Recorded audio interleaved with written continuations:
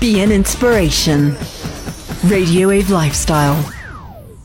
I'm speaking to Gaven Sinclair, who's already had an interview on Radio Wave and whose story has appeared in at least one of Namibia's daily newspapers. Hi, Gaven. Hi, how are you? Good, thanks. Let's start off with the basics of why we're speaking today. For anyone who hasn't yet heard, you're currently running what will eventually be over 3,000 kilometers through southern Africa. Self-supported. Why? Okay, so, I used to be in the corporate world for 18 years. I was in sales and marketing, and I got to a point where I just wasn't being fulfilled in my life. And I don't know whether, I was in toxic jobs, relationships, or I was toxic. I'm sure both. And I just was not feeling connected, and I needed to feel inspired. And at some stage, obviously, I used to be very active in sports, trail running and stuff. So I wanted to use that energy and start an NGO in sports kids development in rural areas. And it was, quite a challenge for 6 months to try and get this off the ground. And I really didn't get the support through the government. And at that stage, I felt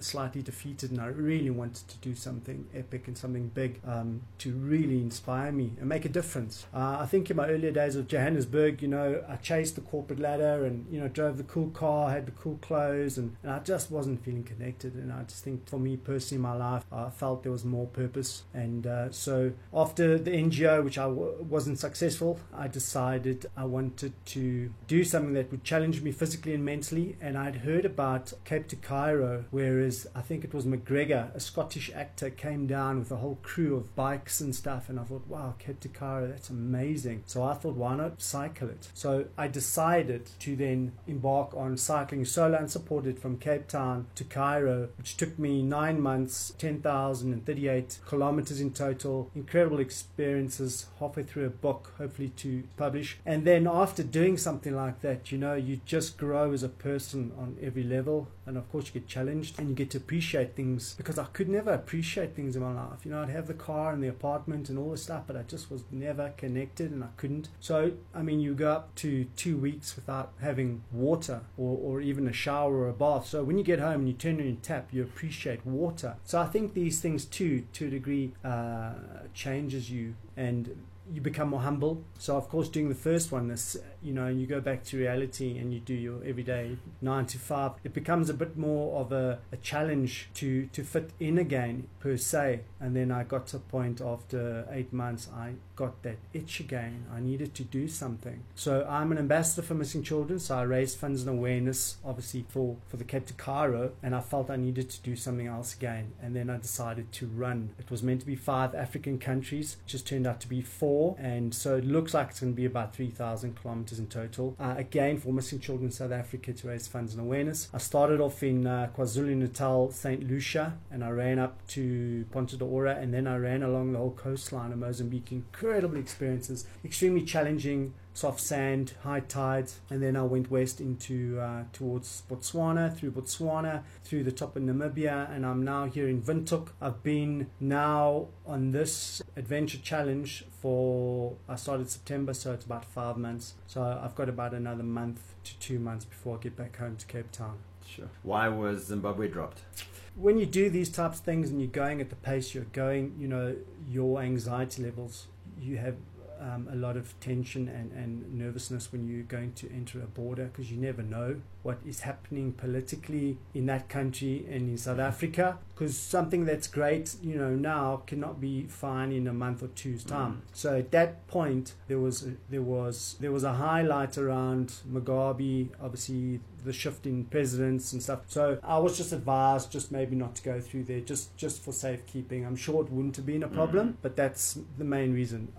When you do these types of things, being solo unsupported, you're purely on your own, and you have to trust your intuition, your gut. You've got to listen to your body every day, and of course you've got to just make sure your nutrition is right. You've got the right energy for the day. Water's a challenge. So yeah, you have many challenges along the way. Tell us a bit more about Missing Children South Africa. What is it that they do exactly, and why did you choose them as the beneficiary? Missing Children South Africa is a non-profit organization.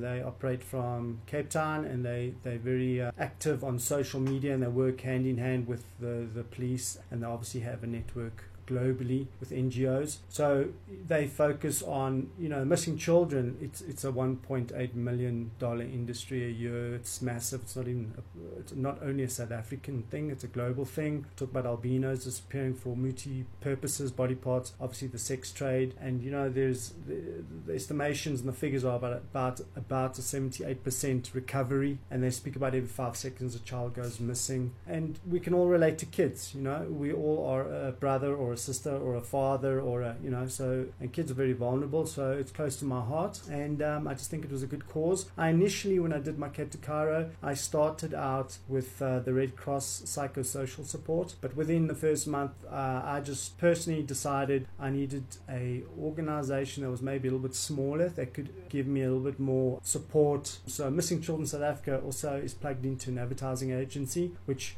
helps market and advertise me and them along the way, which is very important when you do this type of thing. You need the media's exposure to get the word out there. I mean, there are people doing incredible things out there, far more exciting and challenging than me. But the unfortunate thing is, if you don't know how to work the media or get the media support, the sad thing is all these people do these things and nobody knows about it, which is sad. Yeah. You've mentioned the Cape to Cairo. Which is easier, if you can say one's easier, cycling or running? My passion is running. Cycling would be definitely easier, purely because I was doing about 100 k's a day, roughly 11 hours in the saddle. So you're guaranteed to find a village or a place or water. But then again, you can carry more food and water, and obviously I had my tent and all that stuff on a bicycle. Whereas running solo unsupported, you can only do about 40 k's a day, depending on a few variables. And I'm only able to carry about 2 days water maximum, because for every litre of water it's a kilogram. Our bag is already 8 kilograms. So what I did was, my training to get me prepared for the run, I did resistance training and sprints on a steep incline, and I was carrying a 10 kilogram weight on my back just to sort of get myself stronger. But I would say definitely the bike ride would be much easier. Although the bike ride had many challenges, 2 breakdowns, picked up malaria, stomach bugs. Obviously, to find good drinking water is a challenge, but definitely the bike ride would be easier. You mentioned that those logistics, the fact that, you run about 40 k's a day, you carry everything you need on your back, including the water, and Southern Africa is a vast place. Towns aren't 40 kilometers apart. So how do you deal with that? On the bike, you said you had your tent with you. Now, obviously, you can't run with a tent. Yeah. So I've got an ultralight hammock. It's compact, that I've used in the start of my run. Through certain areas, you just need to find 2 poles or 2 trees and you string it up. But because I'm solo unsupported, it's challenging, because there are some stretches where it's 400 k's of nothing, and I'm referring to not even a village where you can get water, and I'm forced to skip certain stages. It's just impossible to do that when you're by yourself. And like I say, you can only carry water for 2 days maximum. And so there are some areas, like I say, I was meant to do 5,000, but it looks like in total I'll do about 3,000, which I think is still okay. Yeah. Obviously, also, if you're just pitching a hammock and you are self-supported, there's the safety element involved. I think there's a safety element involved anyway.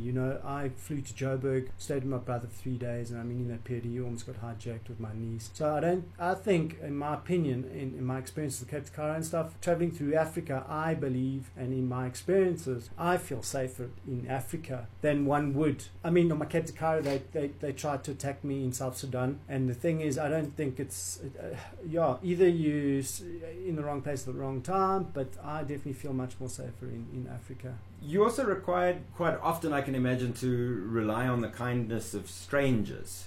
Are there any people that stand out on this journey? So Ubuntu has kicked in really well with this whole experience. I've become quite well known through Mozambique for my Cape ride, and obviously running through the coastline. So all the lodges got involved. So what I would do is, each time I was entering a new country, I would go onto their social media group site on Facebook, introduce myself, and everybody gets on board. There's been some nice media following me. So in return, there's a bit of advertising for where I stay, and I take photos and a bit of information about the places, and I upload that as well. But the people have been really helpful. It's very easy easy, obviously, in South Africa, in your homeland, and Mozambique and stuff. But as soon as you start going further into Africa, you kind of lose the connection with, I would say, expats or in general. But I've had a lot of support. I came to Cairo. I was invited to stay in lodges, backpackers, villas, hotels, campsites. I slept in my tent infested with hyena in West Kenya. I slept with nomads in Lake Turkana. Slept next to the highway. You slept in a drain, police stations. So you've got to prepare yourself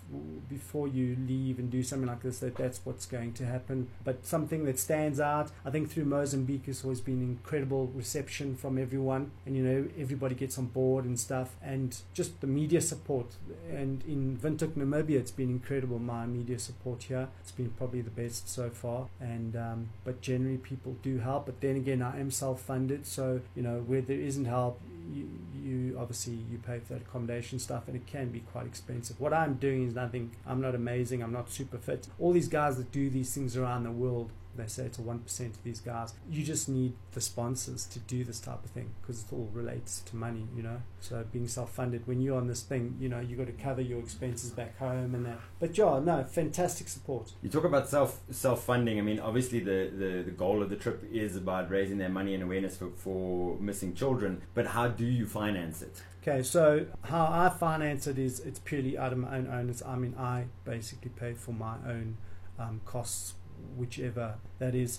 And so how it works for Missing Children South Africa is on all my posts and all my social media and in all the news articles and stuff, I always refer to the official website of Missing Children to go onto that, click donate and donate as much as you like. Or in South Africa, there is that SMS line, the 46001 number where you can dial in and donate 25 Rand. So it's just steering them there, and of course steering the awareness. The bonus, I mean, as you say, you're self-funding, but you are getting something out of it. At least you get to see much of the world that most people are never going to. I mean, even stretches of road that people often drive along, they must look completely different running as opposed to sort of zooming past at 120 k's an hour, if it's at all possible. I mean, you sort of get a glow in your eyes when you talk about Mozambique, but can you choose the most beautiful places you've run? Wow.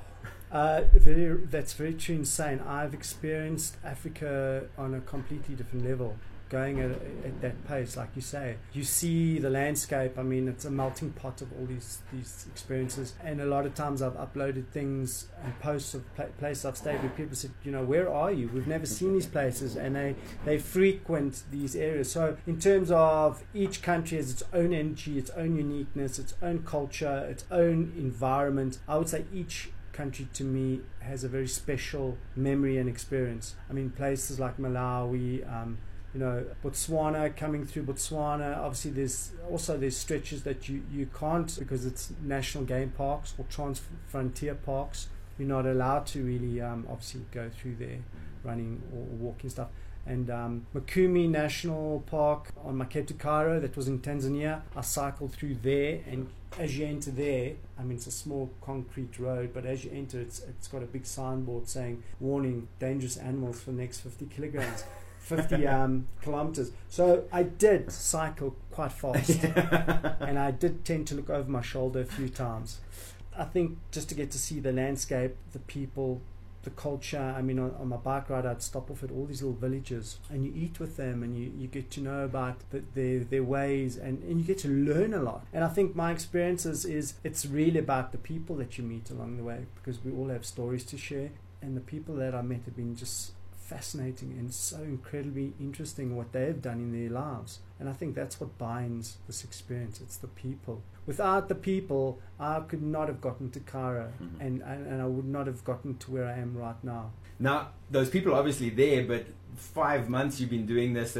There's a lot of time on the road running by yourself. How do you handle the voices in your head that are usually brought on by solitude? Yes. Our instrument, I call it. Yeah, so we generally sometimes have two voices in our heads, and it's the instrument and what you tune yourself into and what frequency you are on. I mean, a lot of guys, that do, or people that do exercise, they refer to it as reverse pain. So to deal with emotional things, we all have things. We all have a past. We all have things that we are dealing with. So yeah, you really chat to yourself. I mean, I really have a few outbursts and a few shouting matches to myself, and and you think about your ex-girlfriends and life and decisions and things you've done, and it's real internal. I mean, you're really digging in, and it's and you get to grow as a person. And the emotional side of it, I mean, Cape to Cairo, I mean, literally every day my mind was telling me, you can't make it. When I decided to leave the day after walking out of a radio interview, I got on the bike and I kind of did my wave and my goodbyes, and I actually started crying. And I thought, shucks, Gav, what have you done? You actually have to go to Cairo on a bicycle now. Flip, and then it was raining. But anyway, I mean, about an hour into my ride, a car stopped, gave me $100, said, God bless you. And that's when I knew it's going to be fine. And the thing was, it's all about your perception. It's about what you believe, because you can create any door to open with the energy you put out there. And it's really about your mindset. How I prepared myself mentally for Cape to Cairo, very easy. I just reverse engineered my finish line. I just said, I'm not cycling to Cairo, which gave me the ability to every day get to, after 11 hours, stop, take photos, enjoy the moment, the present, instead of stopping going, I've still got 9,800 kilometers to go. That's where you would lose it. So it's really about your headspace. Yeah, but you definitely are challenged mentally. Would you say that the run and the solo cycle have changed you in any way? Yeah, it has. It's made me appreciate things. It's made me a little bit more humble. But I'm still growing. I mean, I have so much to learn in my life. And I think that I'm making a difference before I leave this planet.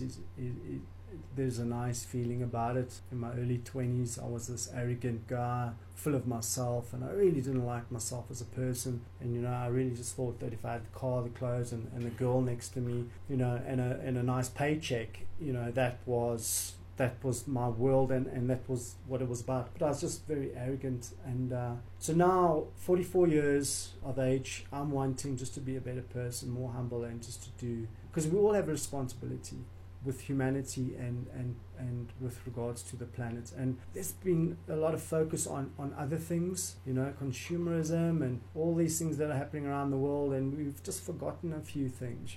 So for me, in my life personally, I just want to know that I've made a small difference. There's a big, let's say, life change coming your way, though, because you met your future wife on the run. Oh dear. It's not a bad change. I must be honest, we've just had a kind of an argument, so I think we've taken a break. Okay. So slightly awkward question, sorry. That's great, but I mean, amazing woman, I love her. I think, in life, if you haven't dealt with things within yourself, you've got to take a step back and just rework things, and you never know what's planned for the future. But I'm glad you asked that question, because it's on a recording and maybe she'll get to hear it one day. But so it's on hold at the moment.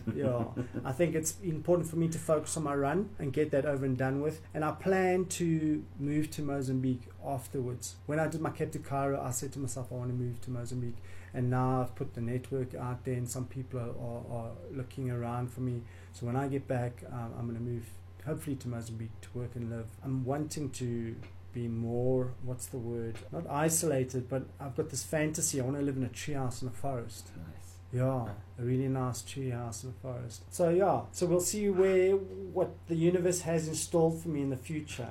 When you talk about moving to Mozambique, potentially everything comes right and you sort of settle down and you've got a nice married life. But you already mentioned earlier, after your Cape to Cairo, that bug is still sitting there, the voice is still, the itch happens. So, I mean, now you're not even finished this run, you're not potentially thinking about the next thing, but what happens when that itch starts again? What's the next big adventure for Gaven? Actually yesterday I started having anxieties about going back, and the fact that I'm almost finished and I'm going to be back into the world of reality again. When I did my Cape to Cairo, 8 months later I had to go and do something again, and I wouldn't say it's a bug that's bitten, or it's an addiction now or something. It's like people that travel their whole life because they have this thing, and I hope it's not me that I'm searching for something and I'm lost. But the thing is, I was planning on summiting Everest, and my run was my base training to get me fitter and to use used this to generate sponsorships for that. Then I met someone, then it was maybe not a good idea to go climb a mountain, and now it's on hold. So I actually can't answer that question right now. But the lovely thing about sometimes not knowing, because maybe you're not meant to know everything, but the amazing thing is things always work out. Like my Cape to Cairo, my logistics and my planning. People ask me and think that I've got this huge logistical worked out to the kilometer plan and route plan. I think these types of things on these scales, it's a little bit impossible to plan. My planning happens is when I arrive at a stage, group ask the locals for the best advice, because Google and local, you get more advice from the local guys. No, go rather left instead of going straight. And that's where my planning happens for the following day. So what have I got installed for me? I've been doing life coaching in health and wellness, and of course I'm working on a book. I've got 12 chapters, and I've got a ghostwriter assisting me on that. And motivational speaking, I hope, when I get back, there'll be 1 or 2 invites that I can go and speak corporately about, my experiences. But as I say, hopefully to go to Mozambique, and I'm not sure where my life will take me from there. I don't know. I could get a phone call today as I walk out of this podcast interview, and my whole life might change. It's so interesting. You've just got to really embrace it. You've mentioned social media a lot, and how that's definitely helping you. So for people who want to find out more, for people who want to follow the rest of your journey, what are your social media addresses? Is there a website? Yeah, so I don't like to always say that, but you can Google my name and you'll pick it up. So it's Gaven, Gaven Sinclair, or Facebook is the same address, and my Instagram is also the same address, and that's Gavin with an E. One thing, just because it's something that fascinates me, nobody can see them, but I can. Tell me about your tattoos. But I'm looking for tattoos as well. Okay, interesting. Yeah, so on my left forearm I have the number 73, and obviously I'm born in 1973, and I always wanted a muscle car from the year 73. So that never happened, and I decided to have the year I was born in physical form on my arm, and the font of the numbers are actually from the 70s. So I think so my right forearm, it's an angel with wings, and that's my spiritual form. So because we live in 2, physical and spiritual, so that's why I had those done. And it does become a bit of an addiction, and I think it's a story, it's a journey, it's your diary. You do things for very specific reasons. Well, in my case I do, and Oh, thank you so much. I hope the rest of the run through the slightly barren but nonetheless beautiful south of our country works out well, and that you have a lot more experiences, and just best of luck. Thank you so much. I really appreciate your help and all the media support once again.